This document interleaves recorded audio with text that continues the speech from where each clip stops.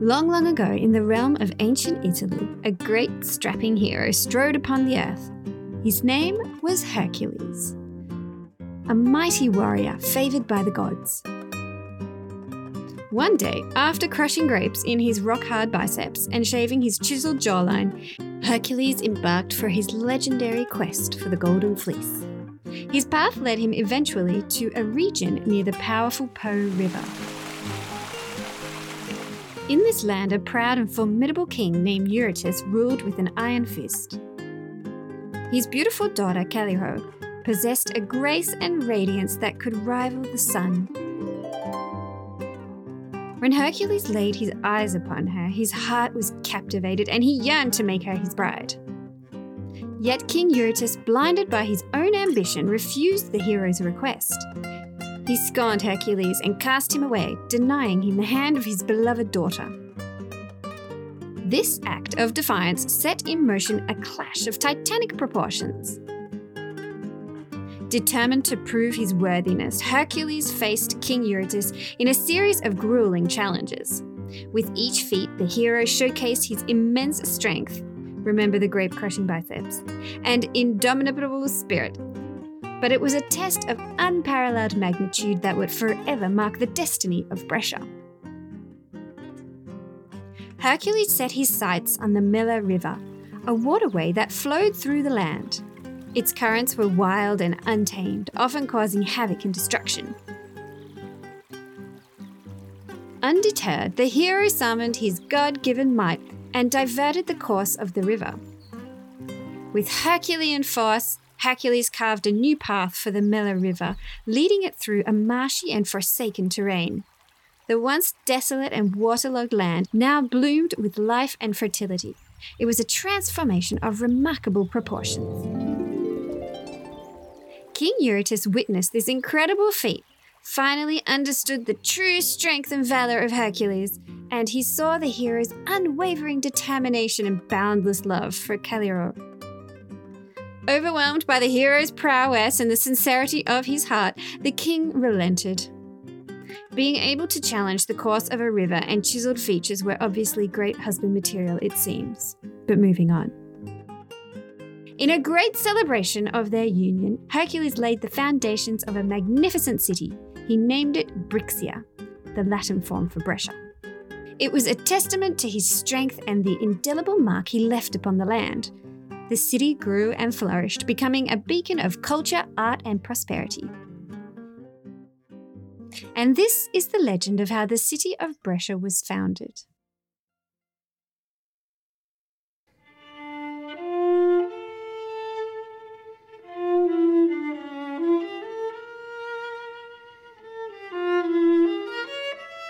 The mighty Maggini. In this episode, we will be looking at the oh-so-influential Gio Paolo Maggini. If you haven't already listened to the first episodes on Brescian makers, stop and do that now, because to truly understand this maker, you'll need to know where he and his city came from.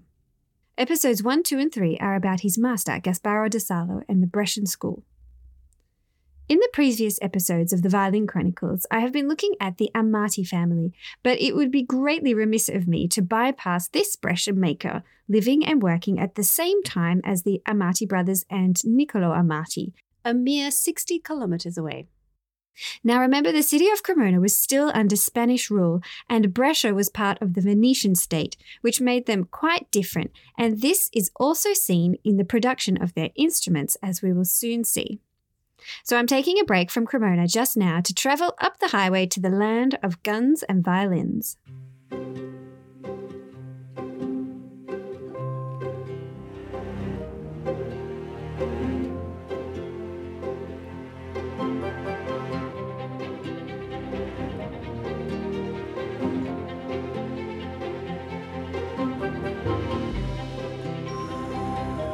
Hello and welcome to the Violin Chronicles, a podcast in which I, Linda Lespe, will attempt to bring to life the story surrounding famous, infamous, or just not very well known, but interesting violin makers of history. I'm a violin maker and restorer. I graduated from the French Violin Making School some years ago now, and I currently live and work in Sydney with my husband Antoine, who is also a violin maker and graduate of the French school. l'École Nationale de Lutherie in Mirecourt. As well as being a luthier, I've always been intrigued with the history of instruments I work with, and in particular, the lives of those who made them. So often when we look back at history, I know that I have a tendency to look at just one aspect, but here my aim is to join up the puzzle pieces and have a look at an altogether fascinating picture.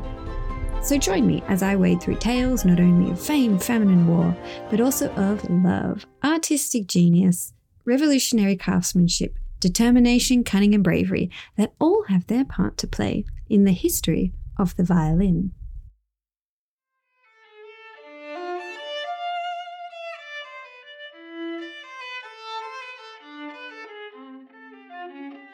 In the small village of Botticino, situated in the hills an hour from Brescia, lived the Maggini family. Giovan and Giulia lived with Giovan's father, Bartolomeo Maggini, and their two small children.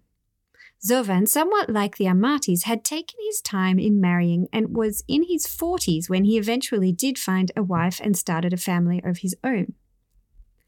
As time passed, so did his elderly father, and it was all too evident that there was no future for their family in this small rural village. His children were getting older, and there were more possibilities and prospects for employment in Brescia. When Giovan was 57, his wife, Giulia, had just given birth to another child whom they named Gio Paolo, the star of our story. He was born in the autumn of 1580. Giovan's eldest son was eager to work as a shoemaker, and so the family moved to the large city of Brescia to start a new life. Over the years, the Maggini family settled into life in the vibrant city of Brescia. The youngest son, Gio Paolo, does not seem to have had an extensive education like his Cremonese counterparts, and when Gio Paolo was still very young, his father passed away.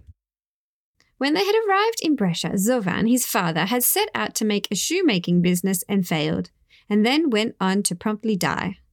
Perhaps his death was not a surprise, but to make ends meet after his death, Maggini's mother sold land to keep them afloat, and it is around this time in 1595 that the young Maggini becomes an apprentice of the well-known instrument maker Gasparo Da Salo. It would have been a big change for Gio Paolo to begin with, but his apprenticeship in the well-established workshop was a success. Despite his lack of education, he may have also been a musician or singer, as many of the early luthiers were both. Life was looking good for Gio Paolo Maggini. He had a close relationship with his boss, Gasparo Da Salo. He trusted him in the signing of legal documents. His life revolved around the musical district of Brescia and his friends and acquaintances, including musicians, well-known instrument makers, and other assistants who worked for Da Salo.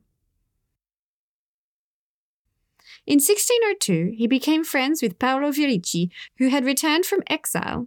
Paolo's father was a close friend of Gasparo Da Salo, whom we spoke about in the Da Salo episodes. Still very young, in his early 20s, Gio Paolo, after 8 years of working with Gasparo Da Salo, was ready to head out on his own. He appears to still have had amicable dealings with Gasparo Bertolotti and his family, even though he did leave and set up a new workshop with La Franchini, Gasparo's other assistant, who came along with him. In 1606, when Maggini was 26 years old, he bought a workshop and house near Gasparo's. He paid slightly higher than its real value, and the noble Ludovico Seria feared for its payment. But Maggini is able to pay with his mother's credit for her lands in Botticino, thanks to the good old bank of mum and dad.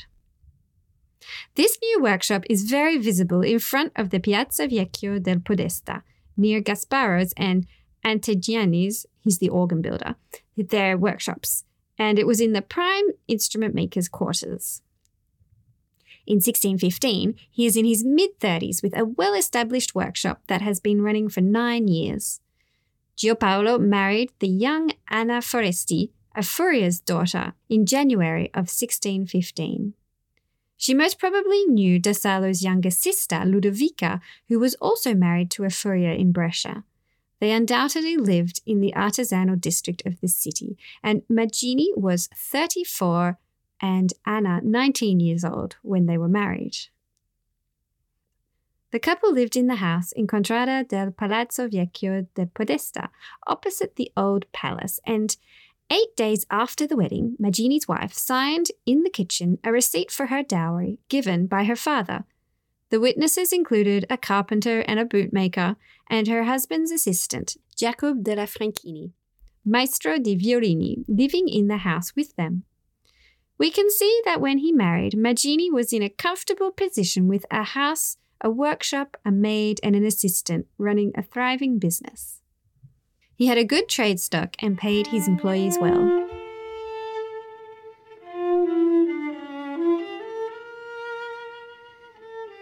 Here I'm speaking to Christopher Moore, Principal Viola of the Melbourne Symphony Orchestra, who plays on a lovely Gio Paolo Maggini. Mm-hmm. My name's Christopher Moore. I'm a viola operator. I am currently the Principal Viola of the Melbourne Symphony Orchestra. And before that, I was the Principal Viola of the Australian Chamber Orchestra for 10 years. Right. Yeah. And owner of a puppy that we can hear sometimes. Yes. Sorry, that was actually my child. Both one of them has a pupil-free day, and the other is just not going to school. So yeah, the teachers I know, they're like, "Why don't we have a teacher-free day?" Well, yeah, they seem to have a lot down in Victoria. Anyway, so you're Principal Viola, and what viola do you play, Christopher? I'm very lucky to be the, what would you call it? I'm not the owner. I play a wonderful Giovanni Paolo Maggini viola from around 1610. Custodian, there we go. It was made about around 1610. Of course, I was listening to some of your podcast earlier, and as we know, some of these Brescian makers didn't really date their instruments until later on. So yeah, it's tricky. Yeah, so they just have to go on the dendrochronology. Yep. Dendrochronology. Yeah. Yep. The dating of tree rings. Mm-hmm. And what's your dendrochronology? I've got it here actually. So the report said that the youngest tree ring on the front is dated around 1591. So that puts the making of the instrument sort of 10, 20 years after that. Yeah. Yeah, because it's kind of complicated to understand, but the youngest tree ring would be on the outside of the tree. Mm. And then it's not necessarily the one on the most outside, depending on what piece of wood they used. Yes. So it's a guide, but you know it can't be earlier than that, or yeah. So yeah.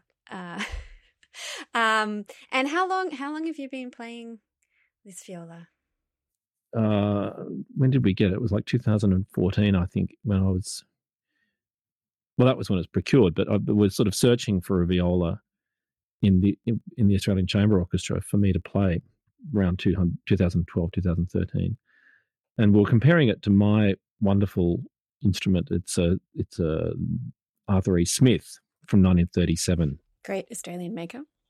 And we're comparing all these wonderful instruments to the Smith, and nothing really stacked up until we found this Maggini, which had that sort of similar throaty viola tone that to compete with the Smith. So then we'd actually sort of given up the search, and this one sort of fell in our lap, the Maggini, and we just tried it, and we all fell in love with it.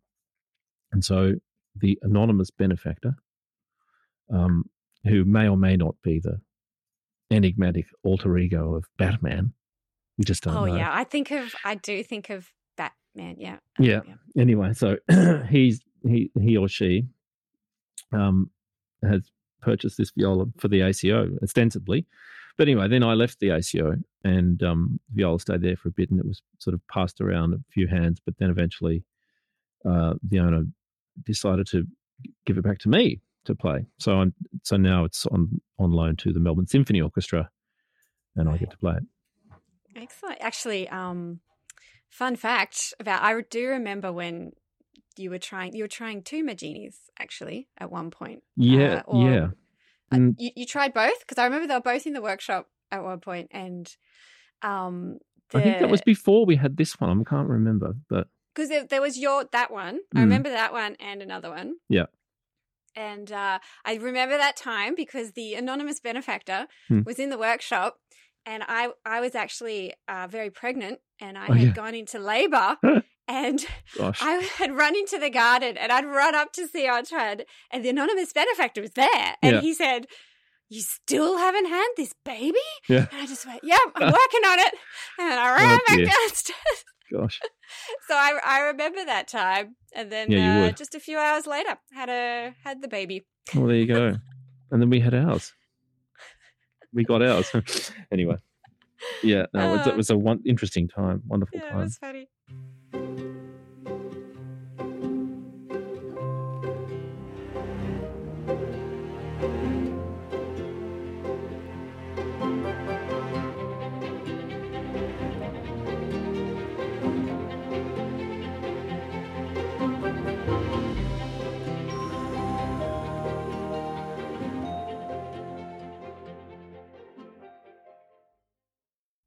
Like when you play another instrument and then you come back to your Maggini, what's sort of the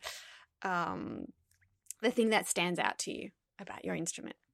Yeah, the thing that I think about feel about a lot of these old Italian instruments is it's just got this sheen about the sound. It's not something necessarily that you'd want to hear under your ear close up. It's kind of got this penetrating tone that's not necessarily pleasant under the ear. But what you've got to be relying on is if you give it to somebody else and walk a couple of meters away and then even further out into the hall, you then hear that what's coming out to the audience, and that sometimes is lacking in other instruments, and it's sort of when it's nice under the ear, you go, "Oh, this is great to play," but it doesn't translate to something beautiful in the hall. Whereas this thing, I know that it can, it's sounding absolutely warm and rich and fruity out, the further you go back. Purely as a playing experience, what I love about this one, I mean, it's just really easy to play as well. It's been doing shush, shush. That's his little puppy making noise in the background. It's been doing what it's been doing for 400 years now. So it's just like all of the bits, all of the atoms are aligned. I really just don't know. I can't explain it, but it just works incredibly well. It just does what you want it to do without having to work too hard. And also, it's got a very thin neck, which makes it very easy to play. So the last owner was Irvin Schiffer, who was a teacher and player in like the Haydn string quartets and Decani and Tahoe string quartets. So that was 47 years. Anyway, so that was owned by him for 47 years until 2011. Before that, it was Louis Boudet from about 1920 to 1964. He was a Parisian player. So we don't know anything before that, but I just sort of assumed that it was someone with a small hand to make it easier to play. So, but I appreciate that. I don't have small hands, but it just makes it easier to play, which is wonderful. Yeah, well, that's good. Yeah, no, it's interesting having to, like you were saying, it sounds good in a concert hall setting, and that's another consideration people have to take when choosing an instrument. It's like where they're going to play it and how it sounds. Yeah, for sure. And is it a big viola? What are the dimensions? I can tell you exactly. It's 43.8 centimeters, or 17 and a quarter inches. Okay. So obviously that was cut down. Like all these instruments, they weren't sort of a, standard size. When we talk about a standard-sized viola, what we mean is an instrument with a body length, this does not include the neck, of about 41 centimetres or 16 inches to 16 and a half inches, which makes this one quite a large viola. But anyway, so this has been cut down. The C-bouts seem to be original. That's about it. And it's got an original scroll. Oh. Which is interesting as well, which is sometimes I don't. And it's quite rough, the scroll. Funny. Right. When you hold it up to look at it, both sides don't really match up. Not symmetrical. No. Yeah. Not like this. Not like Stradivarius's scrolls were something to behold, but this one's just a bit rough. It's tricky with Maggini. Like Maggini, we don't know much about him.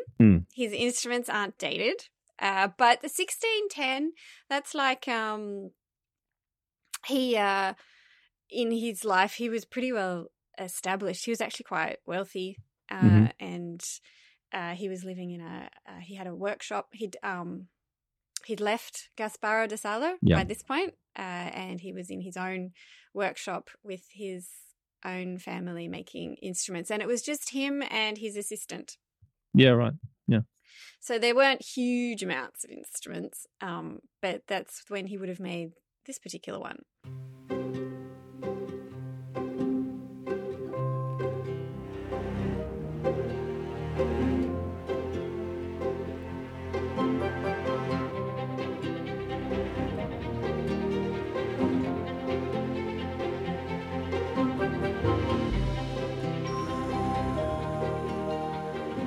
2 years later, in 1617, Maggini now defines himself on a legal document as Master of Violins and owner of Violins, Wood and Strings. Maggini's workshop was on the ground floor and the family would be living upstairs in the living quarters. In this period, Maggini made various instruments like his master Da Salo, but in this era, the violin was gaining popularity and he appears to have made lots of them. He also made sitars, tenors, and violoncellos. Musically, we are moving into the Baroque period and the musical expression was emphasizing feelings and emotions. The violin was a good instrument for this.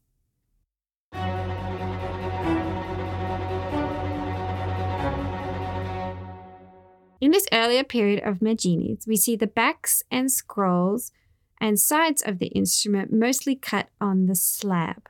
The corners are quite short, and his earlier works resemble quite closely those of Da Salo's. In the beginning of the 1620s, Maggini's family is growing. He has been married for 5 years and already has 4 children, 1 boy, Giovanni Pietro, and 3 girls, Giulia Barbara, Domenica, and Cecilia Elana. Maggini decides to move his family and workshop to a bigger premises, and they sell the old house and have now moved into a new house with his 4 children and assistants. Maggini's business was successful, even though his family life would become somewhat tragic. The salaries and wages of his assistants and servants were increased over this time, and his trade stock was larger. In 1626, their new house was in the Contrada della Bombassaria. Sadly, his first son and daughter died in infancy, but his wife had also had 3 more children, Giulia, Veronica, and Carlo Francesco. So there were now 5 children.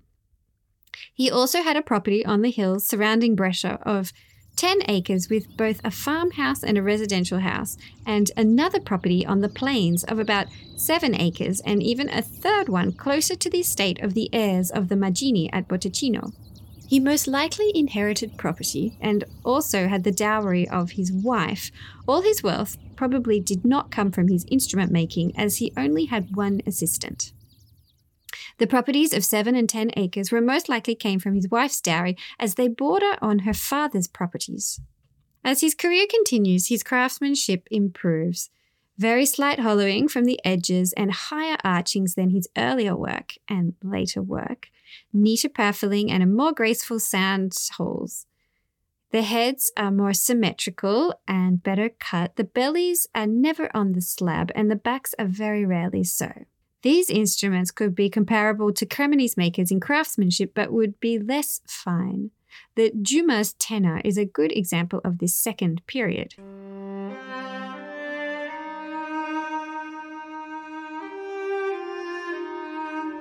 Maggini continued making beautiful instruments even as the hints of plague and famine were knocking at the door. In 1628, 2 years before he died, and at the age of 48, they had another son who would die the same year, and then in the same year that Maggini himself died, Giulia, his wife, had twins, Faustino and Caterina. Faustino would die after 2 months, but Caterina would live on. The characteristics of Maggini's making in the years before he died were according to the Hills, Maggini's third period. He had an even greater quality of workmanship. He may have seen and been inspired by the Amati brothers' work or done so on his own. His arching is significantly lower with higher edges. Maggini was one of the first in Brescia to use side linings and corner blocks. His earlier instruments had a browner varnish like Da Salo's, but his later instruments have a more brilliant golden, orange, yellow colour. His characteristic double purfling and the sound holes are undercut like viols, not perpendicular like the Amati's and Cremonese school.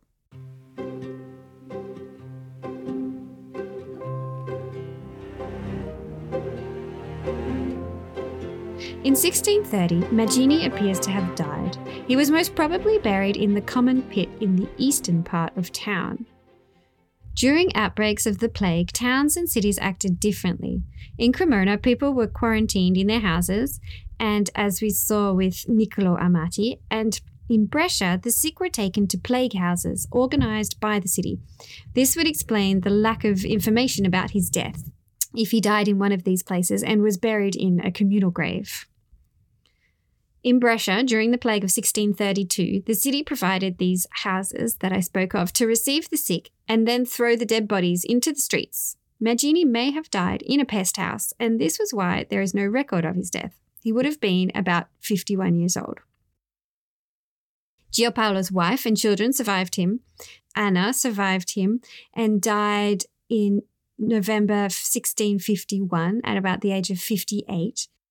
Of Maggini's sons, Gio Paolo II became a merchant, Carlo Francesco became a silk merchant, and his youngest son, Marco Antonio, became a priest. None of his children took up the trade of violin making.